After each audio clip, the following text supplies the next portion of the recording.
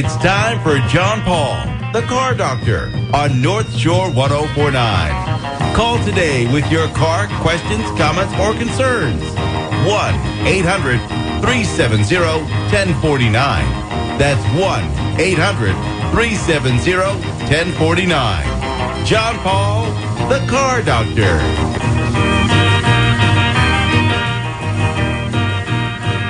And good Saturday morning, everyone, and welcome to another edition of the Car Doctor program on North Shore 1049. My name's John Paul, the Car Doctor, here to help you with your car problems. And filling in for Biff today is Jimmy Carter. Jimmy, good morning, and welcome back to the Car Doctor program.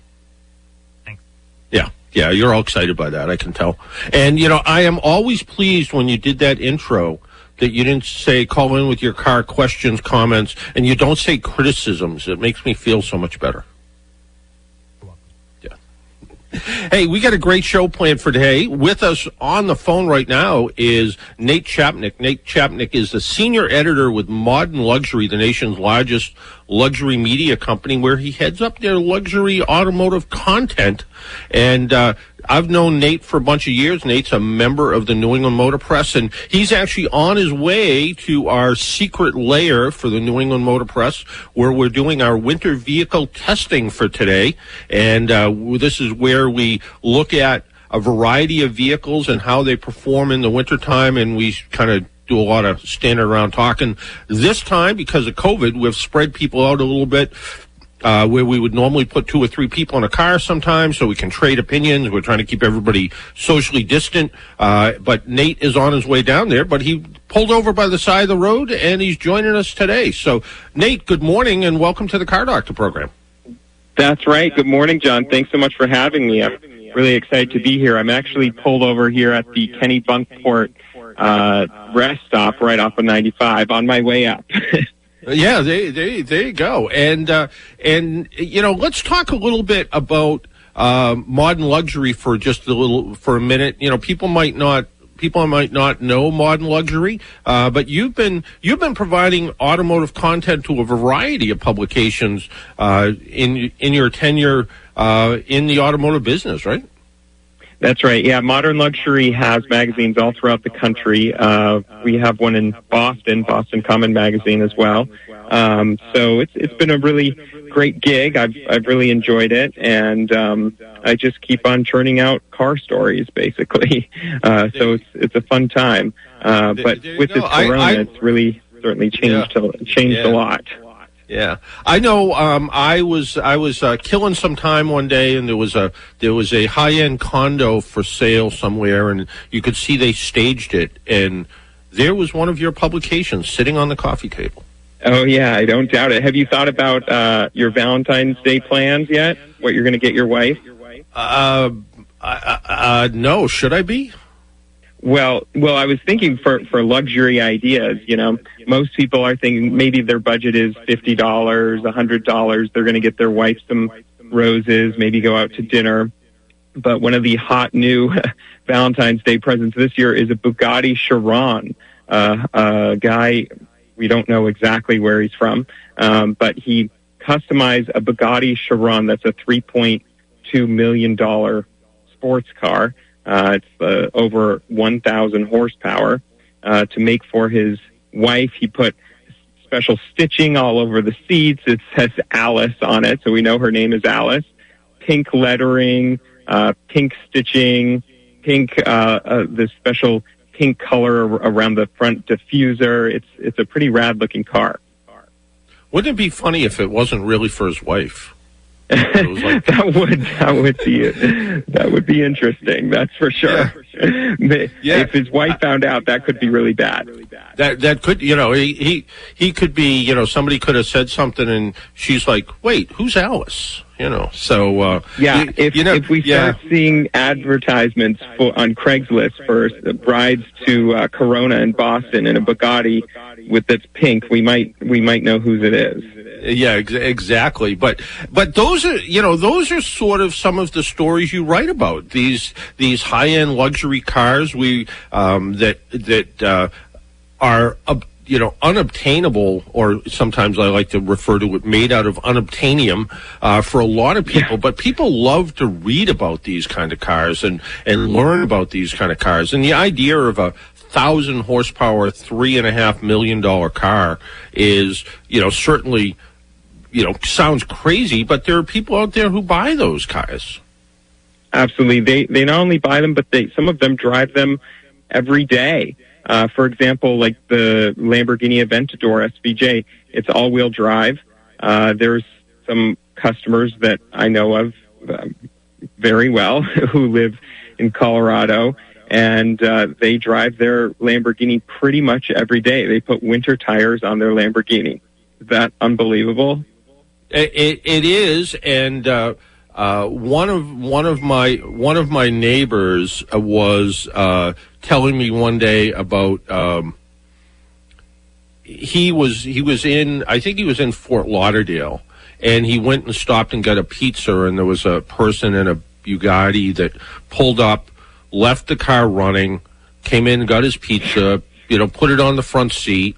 And my neighbor took a picture of it, and he said, yeah, and I locked my rental car, and this guy left his car running out there. It threw pizzas in the front seat. So there are people that drive these cars every day, and they're not trailer queens. And what's interesting is I was at an event years and years and years ago when one of the Porsches was there, and we'll say it was Ferdinand Porsche, but that's not really true. And I said to him, well, you must be really pleased to see all of your cars on display at this event.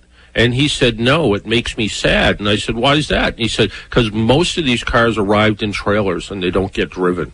So the idea of having a luxurious car, especially something that's a crazy sports car, and driving it every day, whether you're driving it to the ski slopes in Utah, or whether you're getting pizza with it, I think use the cars. I guess that's the story, right? Yeah, it's so true. There are certainly. I think he's the exception to the story in the sense that he drives his Lamborghini pretty much every day. But you're absolutely right. Sadly, a lot of these cars just sit in garages their whole life. And there are also forms of investment for these people. They put their assets in these cars, and you see what happens to them in, 10, 20, 30, 40, 50 years. Their prices appreciate, sometimes more than the stock market. If you look at, like, the prices of modern muscle cars right now, they are pretty astronomical. They're seeing returns over 100%, which is pretty good. Yeah, I know. People should never, ever ask me about investment advice, because I am a failure when it comes to that. And when it comes to car investments, all I can ever tell people is the best advice I can give anyone is buy something you're going to enjoy.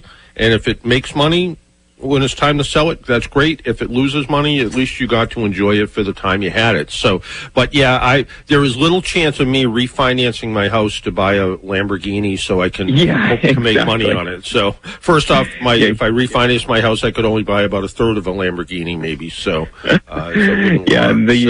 it would be quite a lot of house for a $3.2 million Bugatti as well. Wow. Yeah, exactly. So, maybe if I added up everything I possibly owned, and then what's coming up, in the future, and saved all my money from the first day I started working, I could buy something. But when it comes to go ahead.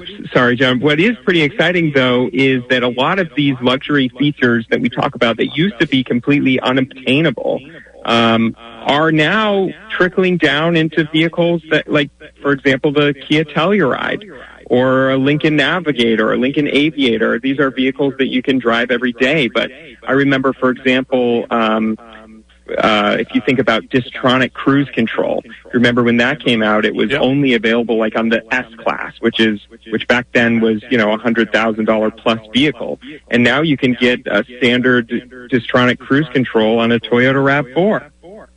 Yeah, no, you're absolutely right. The idea that the technology has trickled down and it's gotten more affordable.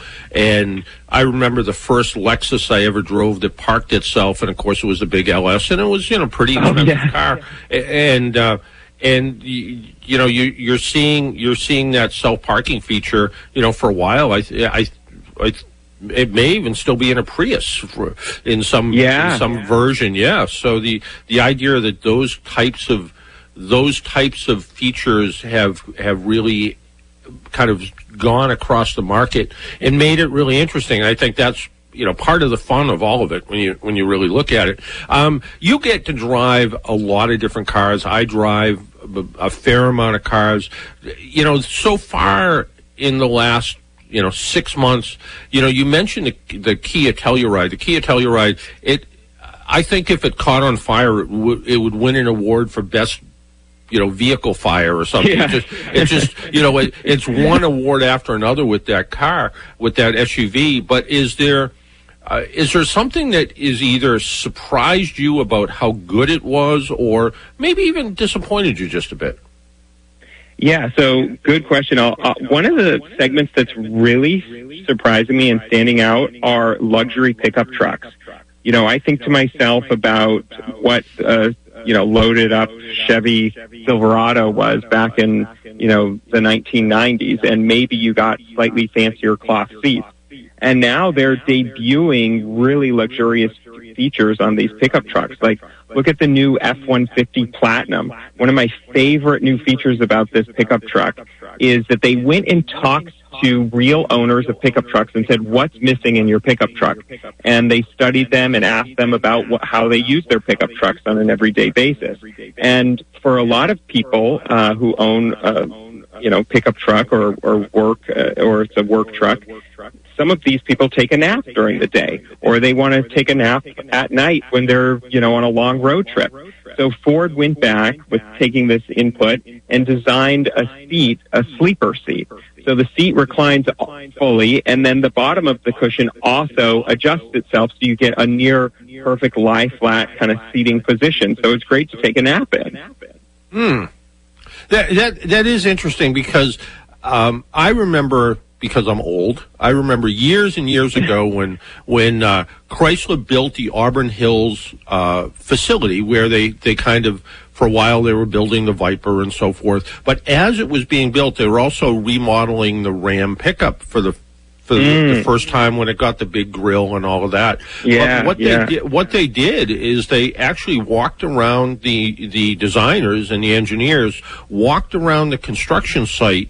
And I remember talking to one of the designers, and they was sort of like, yeah, these folks use computers when they're. I'm like, yeah, big surprise that somebody who's building a 100,000 square foot building needs a computer. But they were like, yeah, and they want someplace to store it, and they, and where we put the coffee cup holders is not where people are putting coffee cups. They're putting them over here, and they're putting them over there, and not where we think, oh, we just stuck a cup holder because that's a good spot to put it. And they're drinking these giant drink cups that wouldn't fit in our cup holders anyway, so they got to stick it up in the dash somewhere. And the idea that it sounds kind of common sense to actually really, go to your customer and say, what do you do with your truck exactly? And you're right. I remember the first time I drove a pickup truck and flipped down the sun visor, and it had a lighted mirror. And it was like, oh my God, who would have thought a pickup truck where you could look and see yourself in a mirror was pretty phenomenal. And now, if it didn't have lighted mirrors on both sides, you'd say, what's wrong with them? Yeah, that's so true. It's really interesting how they've evolved, where the previous definition of a pickup truck was you just use it for work, but now people use them every day. Not just for work, but, moms are driving them too. They're really popular. I think it's the fastest growing luxury segment in the U.S. right now, are luxury pickup trucks. Although I still think there's a need out there for a basic sort of, if you kind of went back in time to the first, Toyota pickup, or the first kind of basic, not a mid-size, a true compact pickup truck, something that people could take to the home improvement store, not worry about it, not be luxurious inside, and just be this kind of little utilitarian pickup truck. Every time I see a nicely, kept either old Toyota or old Nissan or maybe even, old, Ford Ranger. Ford Ranger. Yeah, exactly. And kind of look at those and go, the Ranger, and maybe not that great a truck, but the idea of this little compact truck that can kind of do 60% of what a full-size truck can be, but you can, easily park it. I remember driving the F-350 Super Duty and thinking, what a great truck, until I had to park it. Yeah, totally. I could not agree with you more. I love just the basic, simple, cheap little pickup truck that you can take to the dump. You can do, go to Home Depot, go to Lowe's, go to the hardware store, just do the basics. And it's not that expensive. You don't need a second mortgage on your house to afford it. That's true. I was walking by a fairly dilapidated looking house the other day, and it was, not much of a house. It almost looked abandoned, and there was a brand new Ford F-250 Super Duty in the driveway. I'm looking at it, I'm going, I'm pretty sure that truck cost more than that house did. Yeah, they are now. Trucks are really. It's amazing how expensive they are. And even before the inevitable, $5,000 incentives that they usually tack onto them. But their sticker prices are. You can easily do well over $50,000, and that's kind of a basey type model. So, well, not exactly base, but they go much higher than that, into the 70s, 80s. So it's pretty intense if you're looking for, just going to the dump and a quick errand here and there, to put yourself into that kind of debt. If it's a loan, that's pretty expensive. But it is exciting that the automakers are listening to customers, and I think luxury pickup trucks show you that they are, because a lot of people just want a lot of luxury in their pickup truck too. Yeah. But, there are some features that I love. Some of my favorite luxury features are like massaging seats, just sitting in the car and having a cold stone massage, while you're driving down 70 miles an hour. Yeah, I mean, the cars have become, you're absolutely right. The cars and trucks and SUVs have become so technologically advanced that we have features that I think if you were, pick somebody who's not around anymore. And I think someone did almost like a comedy skit with like John Lennon. And, if all of a sudden John Lennon reappeared today, and, the idea of carrying around a little television in your pocket and a, supercomputer that's your iPhone, and the idea that you got into a pickup truck that can give you a massage while you're driving down the road, and, connect you to satellite radio, and, and in fact, hear the Beatles channel, 24 hours a day if you wanted to. The idea of technology has moved so quickly in not that long a period of time, which makes it really sort of interesting. What's your opinion on the idea that, Lincoln is not in the car business anymore, and that's sort of what Lincoln was known for, was fantastic automobiles, and Ford's sort of following suit, sort of getting out of the models of cars that they had. Do you think the sedan is dead, or do you think they just needed to sort of narrow their focus and work where they're good at it, I guess? Well, I guess, if you ask Tesla if the sedan's dead, they'd probably say no, because they're still selling tons of Model 3s. But right. It is really sad that so many automakers are pulling out of sedans. I love sedans. I'm sitting in a Mercedes E53 AMG sedan right now. I much prefer sedans to an SUV.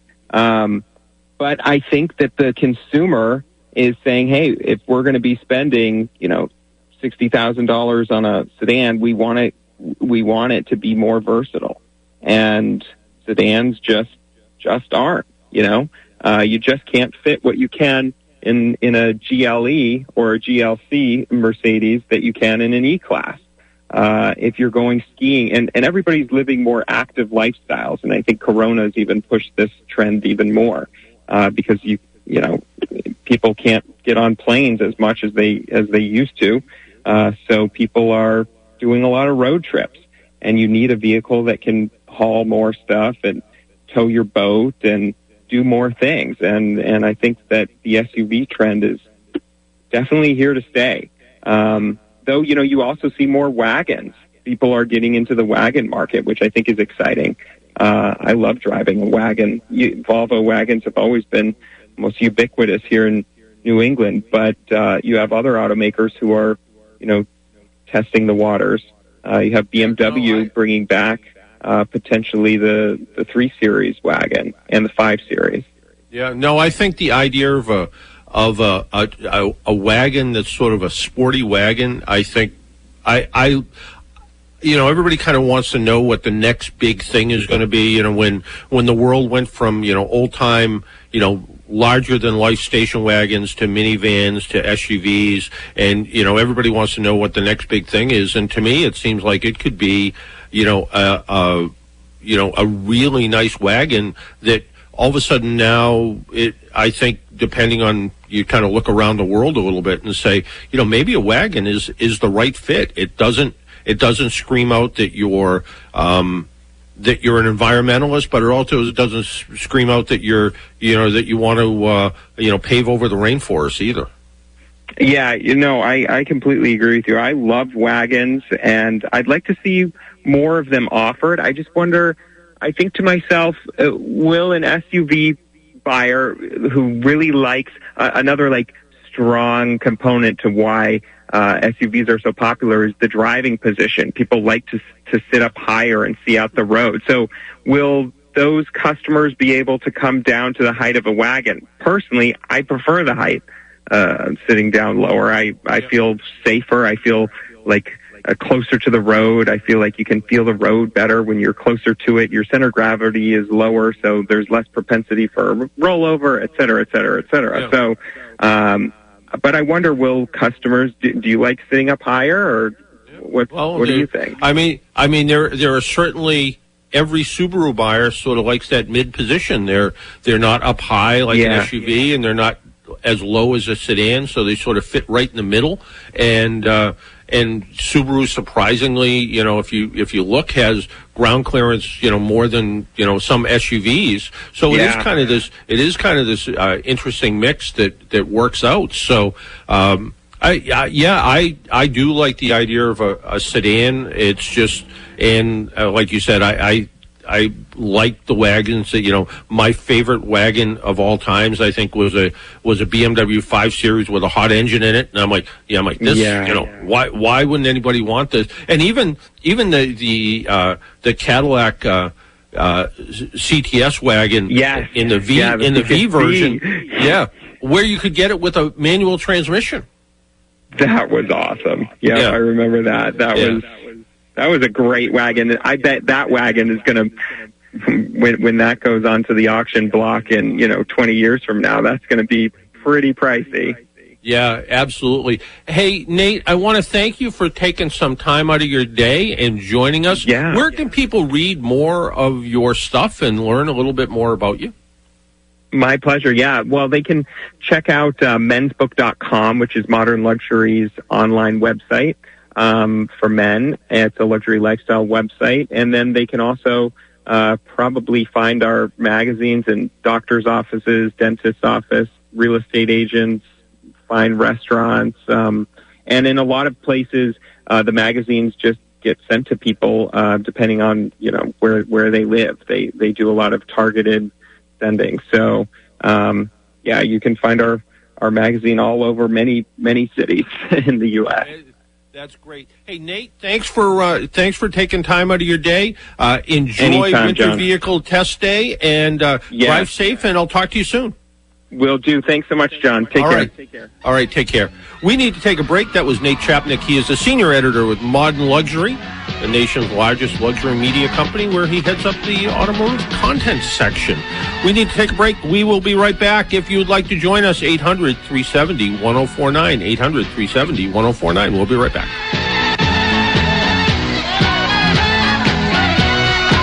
Valentine's Day is almost here, and Sage Floral Studio is everything you need to make it perfect. We have a large selection of fresh-cut flowers for loose bouquets and arrangements. We also offer beautiful orchid plants and unique seasonal giftware. For Valentine's, Sage has a fun selection of plush toys and locally made chocolate and cards. Come in and talk with a designer at 274 Main Street, Gloucester, or call us at 978-282-9582. We are open Monday through Saturday and offer deliveries to all of Cape Ann. For all you last-minute lovebirds, we'll be open February 14th from 9 to 2. Join AAA today and avoid roadside headaches this winter. Don't let a dead battery, frozen car locks, or an unexpected breakdown keep you out in the cold. With a AAA membership, you're protected on the road anytime, in any car, and in any weather. AAA technicians will be there to quickly fix your problem and get you back on the road, often without the need for a tow. Visit AAA.com/join to sign up. That's AAA.com/join. Hi, folks. This is Gerard Moynihan of Moynihan Lumber. Did you know that professional builders and remodelers choose Andersen Windows more than any other brand in the United States? And if you're thinking about replacing the windows in your home, you should see the Andersen Woodwright replacement windows, which can add considerable value to any home. See the Andersen Windows on display at Moynihan Lumber in Beverly, North Reading, and Plastown, New Hampshire, or visit us at MoynihanLumber.com. Moynihan Lumber, we measure up. Teresa's Italian Eatery in Middleton and Teresa's Prime in North Reading offer the perfect night out for you and your Valentine. And now is the time to plan ahead. Teresa's offers a special night out menu. And this year, you can celebrate Valentine's Day Thursday through Sunday. Start with a Valentine Martini. Then select from the special Valentine menu for flavorful meats, fresh seafood, and of course, great Italian dishes. Finish it all off with a decadent dessert. Details at teresaseatery.com or make your reservation on Open Table today. Walls Ford in nearby Salisbury is holding their annual President's Day sale. Here's John Wall. Walls Ford is just a short drive away for big discounts, low APR financing, and get this, most vehicles qualify for no payments for up to 90 days. Don't miss our President's Day sale. Walls Ford in nearby Salisbury, now serving the entire Seacoast and the North Shore. Seconds from 495 and I-95 and at wallsford.com. The place with the big American flag and all the selection you'll ever need.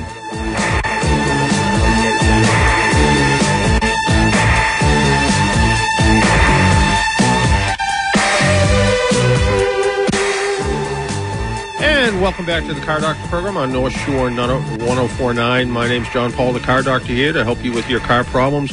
Jimmy Carter filling in for our buddy Biff, who had some problems at home this morning. And Jim doing a fantastic job. Thank you, Jim, for doing all that you do. And our phone number again, 800-370-1049. Let's talk to Robert. Robert, good morning. Good morning, John. Hope all is well. So far, so good. So far, so good. You know. Yeah, I have a question on traction control. Now, if it were deactivated, would that tend to prolong brake linings or not?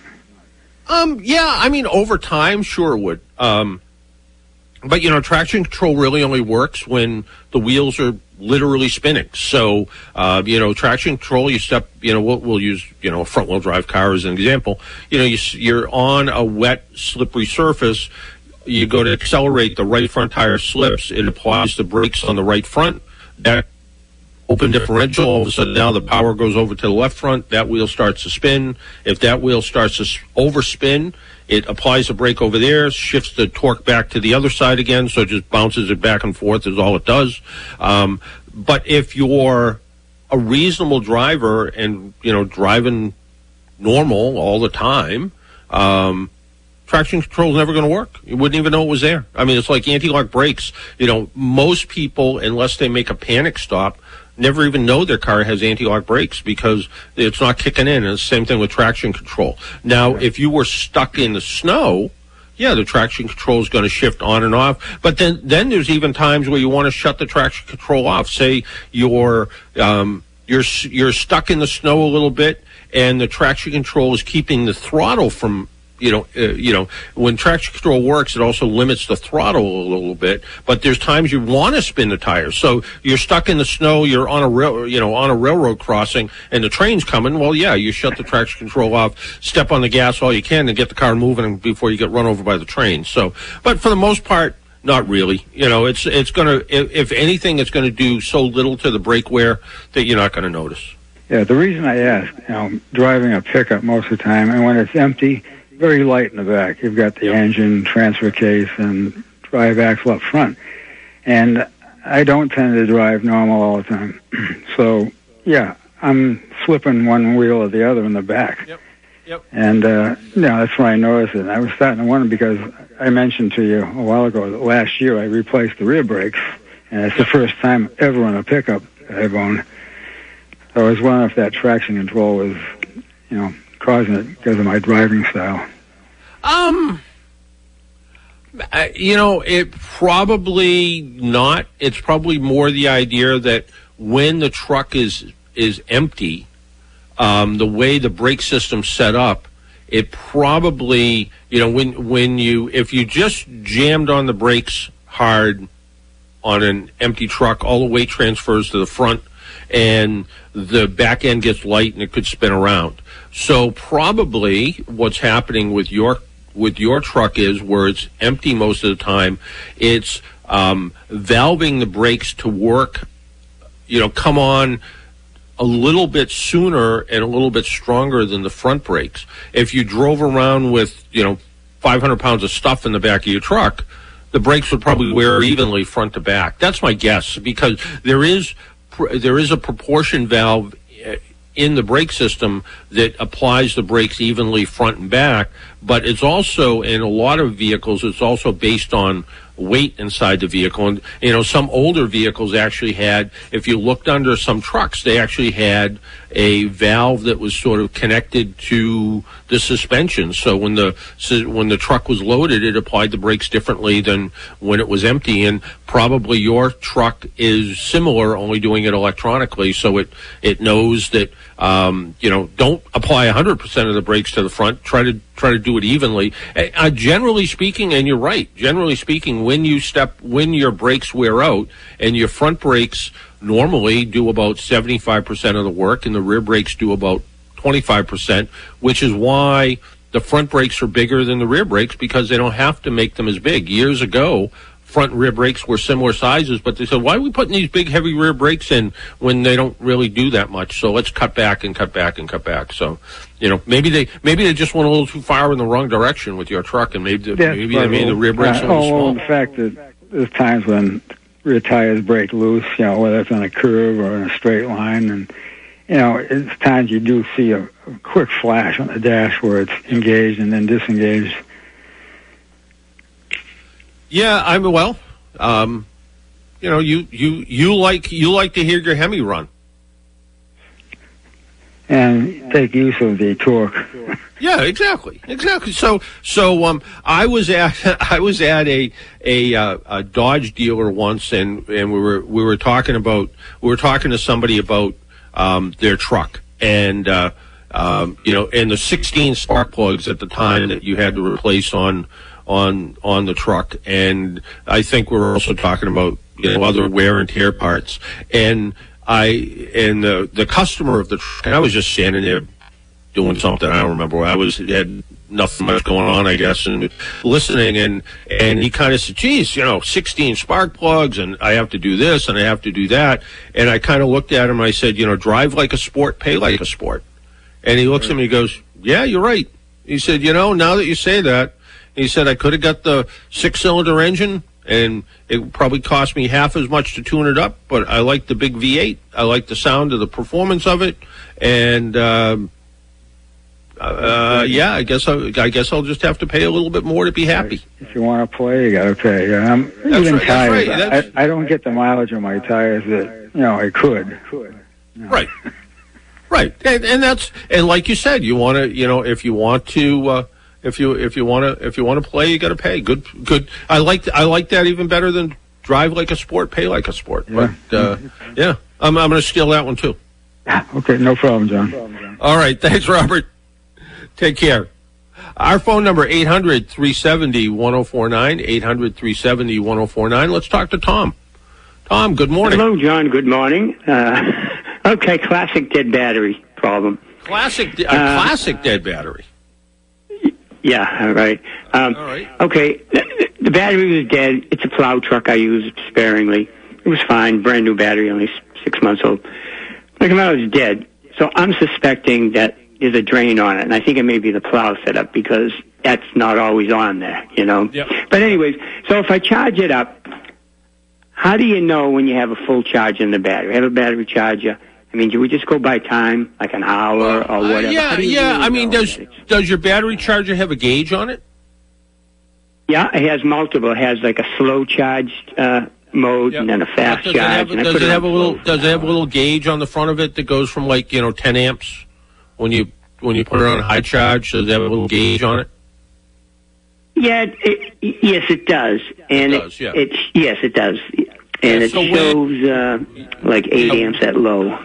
Yeah. When you first hook it up, because the battery's dead, and you put it on low or high or whatever you put it on, and you're always best charging a battery slow than fast. But when you first hook it up, it's going to go way over. It's going to charge as much as the battery charger will let it, as much as the battery will accept. As the battery starts to charge up, you'll notice that needle start to go lower and lower and lower. And when it gets down to 1 or 2 amps, the battery's just about fully charged. The other thing is, I guess you could take a voltmeter out there, and 12-volt batteries, when they're in good shape, have just a little bit. They're not 12 volts; they're closer to 14 volts when you fully charge a battery up. So if if you look at it and it's like, oh, it's 13.8, it's going to be pretty close to being fully charged. And back in the old days, when you could take caps off of batteries, you could actually take a hydrometer and you could measure the specific gravity of the cell in the battery, and you knew if it was certain level, you knew that the battery was fully charged. But for the most part, a fully dead battery and a smaller battery charger, it's going to take. It's a large one. It's a large one. Oh, okay. But anyways. Okay, yeah, but it's going to take the better part of a day to fully charge that up. Oh, so really so really give it a good long time. But so actually, I took it, I charged it up a bit, and it was showing 13 volts. I did put the meter on it, so I took it to like an AutoZone, and I brought it there, and I said, "Can you check this?" And they said they couldn't do it because it didn't have enough of a charge in it. I wanted to get a load test on it. They said they couldn't test it because it didn't have enough load on it or something. So we'll get back home. I would charge it back up. I would charge it. I'd put it on the low setting of the charger and just let it charge all day. See how it looks. Okay. All right. But so after an hour, how come it'll show, like I did a voltage test, I did a reading on it, took everything off of it, and it shows like, saying 18 volts.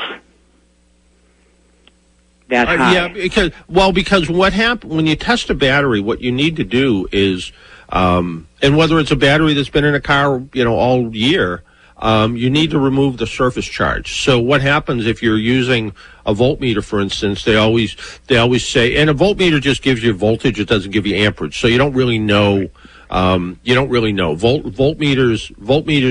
are a good basic indicator, but they don't really tell you what's going on. But what happens is the surface charge is really high. So what they'll usually say is turn the headlights on high beams for a couple of minutes, and that's going to remove any surface charge. Once you've done that for a few minutes, then retest the battery voltage to see what it is. Because that higher voltage is just kind of it's not an accurate portrayal of what's going on with it. Right. So when I did start it, I jumped it just to test it out. So I wanted to see if I could get a volt reading out of the alternator. Okay. So I went to the main post, and then I grounded it out. Yep. And it just went 1, like just right to 1. Number 1, that's it. And I couldn't get a reading out of it at all. Oh, okay. That makes it, And if there's... I'd see a flash on the voltmeter, like 18, and then go away. Very strange. And I have a good contact, because it's a brass stud coming out. The main lug comes out of the alternator, it's brass. very clean. And I went right to the ground. It either sounds like the alternator is not working, because you're not seeing any. You should be seeing when you start.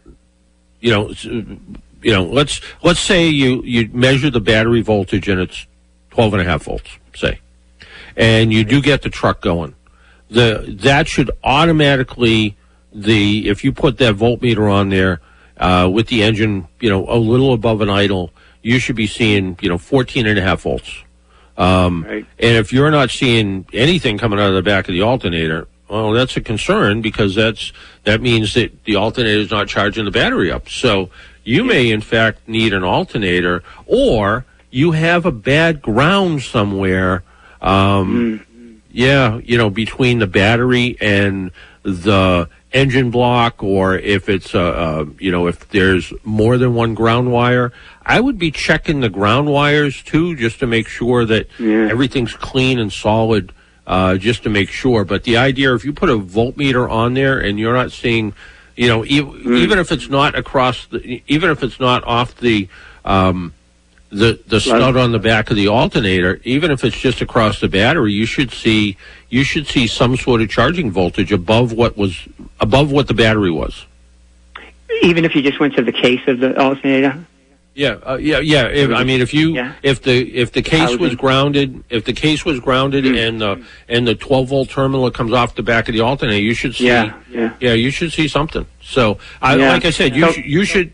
If you put that voltmeter just across the positive and negative posts on the battery, and you start it up, as soon as that alternator kicks in, you should see the voltage go up over what the voltage was on the battery. Yeah, if you're not seeing that, you have an alternator problem. So the alternator just grounds through the block, right? There isn't any special ground on an alternator. It just goes through the block. I mean, that's normally the case, right? That's normally the case. Not 100% of the time, but normally the case. And that's why it's important that the battery ground, the big fat black cable, and some trucks, there was a real common issue back years ago with some Ford pickup trucks. The battery cable, actually the negative battery cable, would come off the battery, and it would go, and there was a lug on the frame where the battery cable would attach to the frame, and then the battery cable would continue on to the engine block. Well, what would happen was it would shear off right at the frame, and it wasn't connected to the block anymore. And although it would ground, it wasn't grounded directly to the engine, so you would have alternator problems and all kinds of weird stuff and hard starting problems. And a lot of times what you would see is that same battery cable would have it would have a big fat ground wire, and it would have a skinny ground wire, and you'd look at the skinny ground wire and it'd be all melted because it got hot, because it was trying to ground the whole engine right through that little wire. So the ground circuit is important, and with a good voltmeter, you can do something called voltage drop, where you measure the voltage right across the wire to where it ends up, and you should see almost no voltage drop.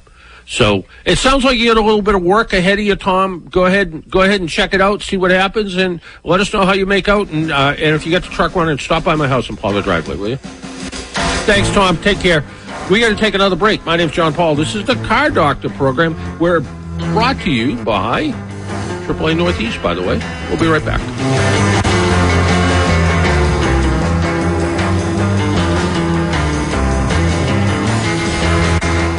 Exercise is more important than ever. Did you know that just 15 minutes of exercise can reduce stress, increase your calorie burn, and lower your risk for certain diseases and illnesses? Hi, Darren here from the MAC. We can all carve out 15 minutes for physical activity, and whether it's with our professionals here at the club or online, we have your support, guidance, and motivation you need. Pair this with a clean diet filled with fresh fruits and vegetables, lean protein, healthy fats, and whole grains, and your 2021 will be your best year yet. For more information about exercise and nutrition, visit macathletics.com. Hi, it's Hank Morse from The Morning Show on North Shore 104.9, here with my good pal Joe Pianadosi, the host of Breaking Bread. Join us this Sunday, Valentine's Day, for the Platters. They'll be my guest, 10 a.m. Sunday morning right here, North Shore 104.9. Remember, this program is brought to you in part by AAA Northeast. You know, that's where I've been working for 36 years. If you're not a AAA member, you should be. This is a perfect time to join. And, you know, you can actually even pay monthly if you want to. But go online, AAA.com/join, or call 1-800-JOIN-AAA.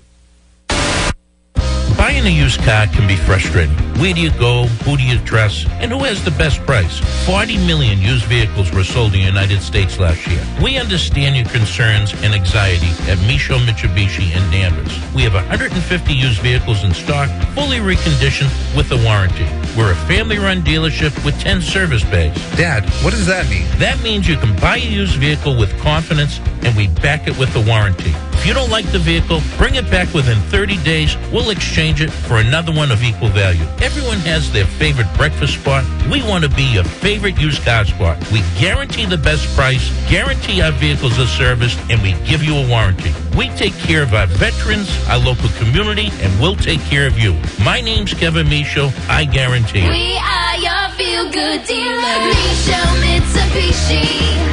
M-I-C-H-A-U-T. Micho Mitsubishi. M-I-C-H-A-U-T. Good morning, everyone. I'm Mark Rosenthal with you on this Saturday. Here is your North Shore 104.9 forecast, serving the North Shore in the Merrimack Valley. Thickening clouds and cold today. Temps mostly in the 20s. Cloudy, cold overnight, though in mid-20s. There could be some light snow moving in. A dusting to an inch possible by morning. Watch for some slippery roads. Occasional light snow will gradually end tomorrow. Temps to the upper 20s. Monday, mostly cloudy. There could be a mixture of snow, sleet, freezing, rain moving in during the afternoon. Temps to the upper 20s. A more important storm of snow than probably going to ice and rain on Tuesday, but still a tough call, so please stay tuned. Forecast being brought to you by Papa Locksmith at Peabody. Papa Lock makes all kinds of auto keys, including the new push-button start key. Even if you lost your keys, they'll get you back on the road. Papa Lock comes to you online at papalockofpeabody.com. For local North Shore 104.9, I'm Mark Rosenthal.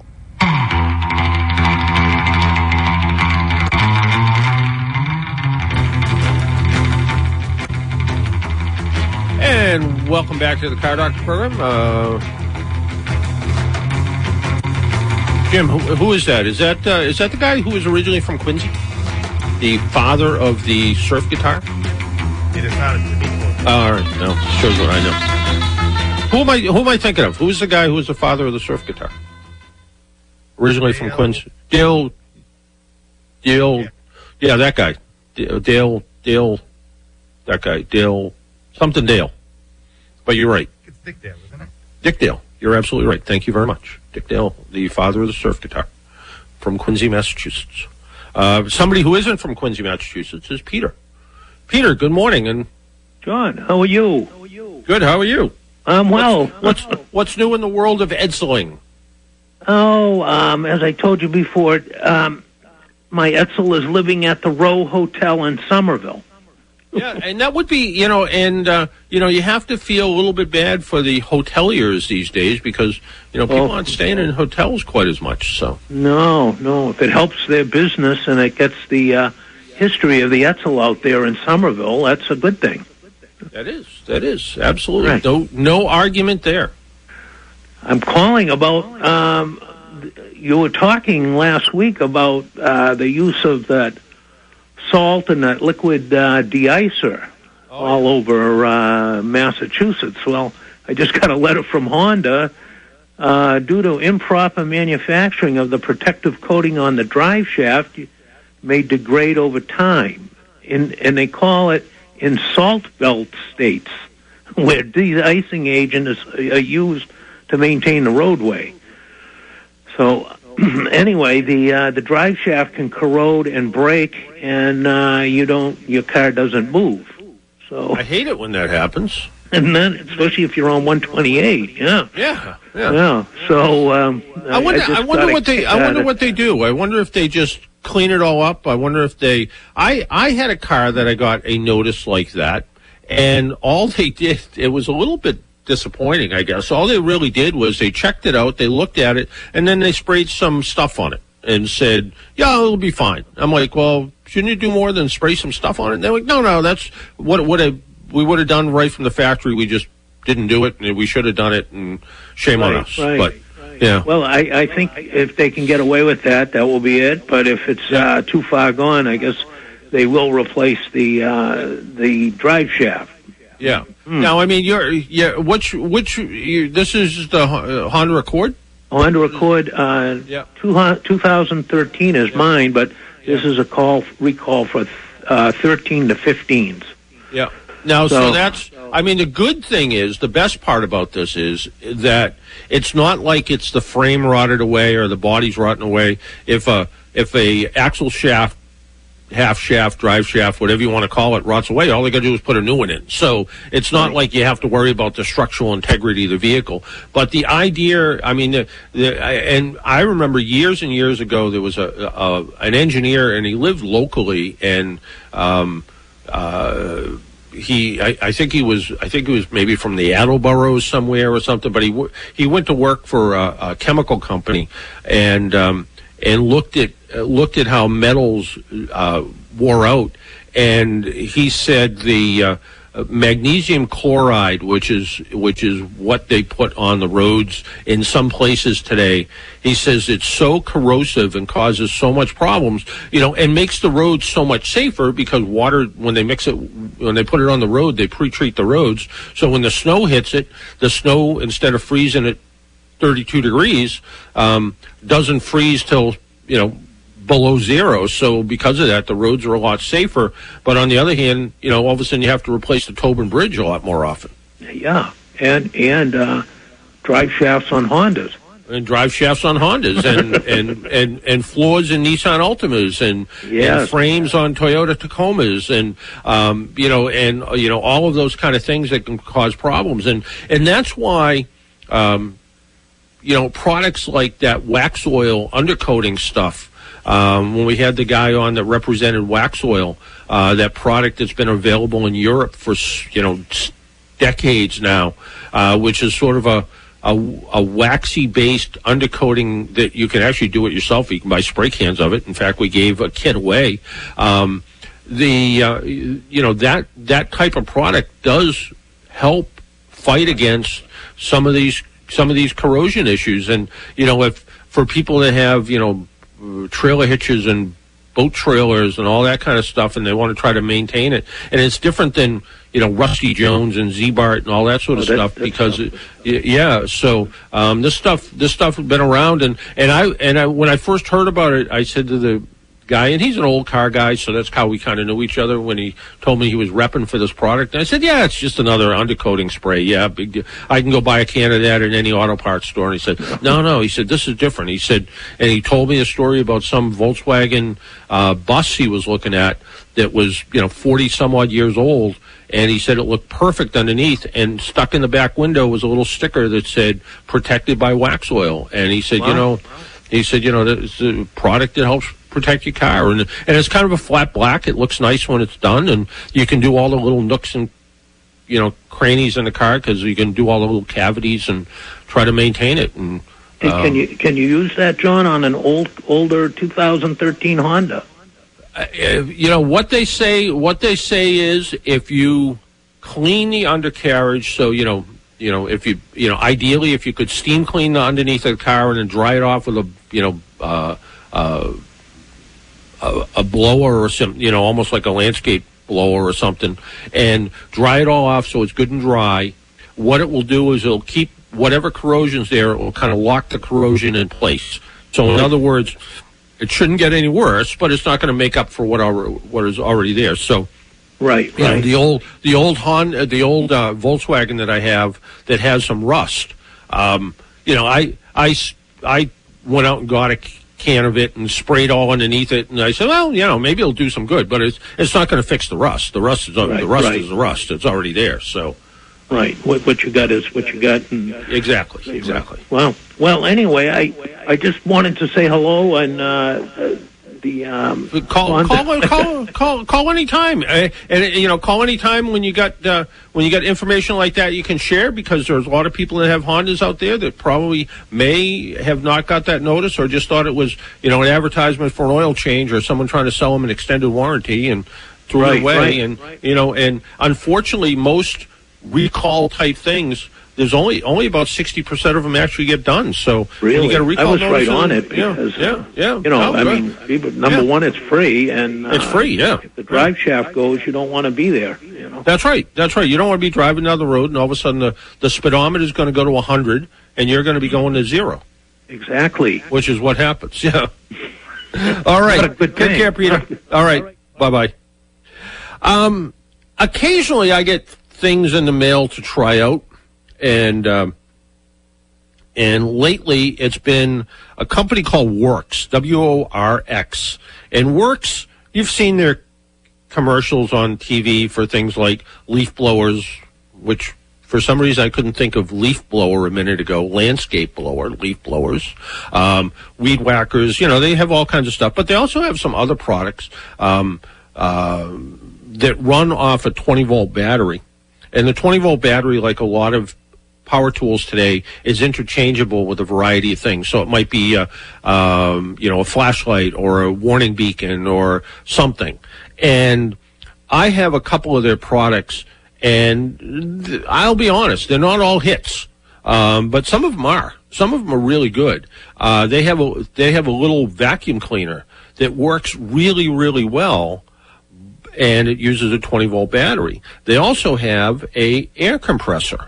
And I want to talk about that when we get back. We need to take another break. We're almost out of time, but I think we have one quick break we got to do right now. So we'll be right back. You're listening to the Car Doctor program on North Shore 104.9.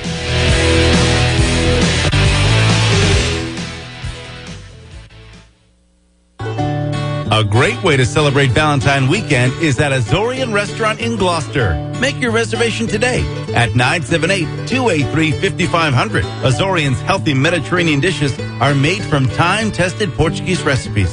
And Azorian has new weeknight specials. Check them out at AzorianRestaurant.com. The Azorian is spacious, meticulously clean, and gorgeous inside. And they're open every day starting at 11:30. Takeout is always available at Azorian, 978-283-5500. This Valentine weekend, you'll love the Azorian experience. Senior Care Inc. is available for elders in 9 communities on the North Shore. Hi, I'm Scott Trenty, CEO of Senior Care. A Senior Care manager can help with eligibility for long-term social support and personal care. We can shop for you, provide homemaking services, and help with transportation. We offer information and referral, bill paying, adult protective services, Meals on Wheels, and more. Reach out to us at seniorcareinc.org or call us at 978-281-1750. Senior Care is here to help. Join AAA today and avoid roadside headaches this winter. Don't let a dead battery, frozen car locks, or an unexpected breakdown keep you out in the cold. With a AAA membership, you're protected on the road anytime, in any car, and in any weather. AAA technicians will be there to quickly fix your problem and get you back on the road, often without the need for a tow. Visit AAA.com/join to sign up. That's AAA.com/join. The Acura of Peabody Season of Performance event is here and happening right now.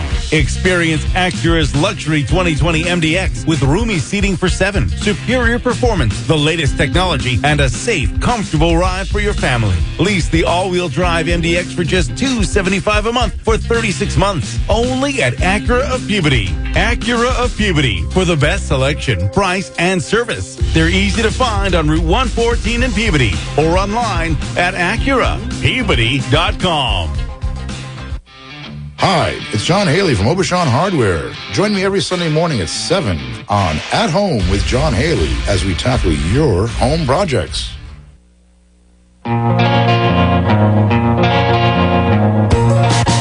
And welcome back to the Car Doctor program. I want to talk about this little air compressor, this little Works air compressor. It's not very big. It's probably only 8 inches by 6 inches tall, and it runs on a 20-volt battery.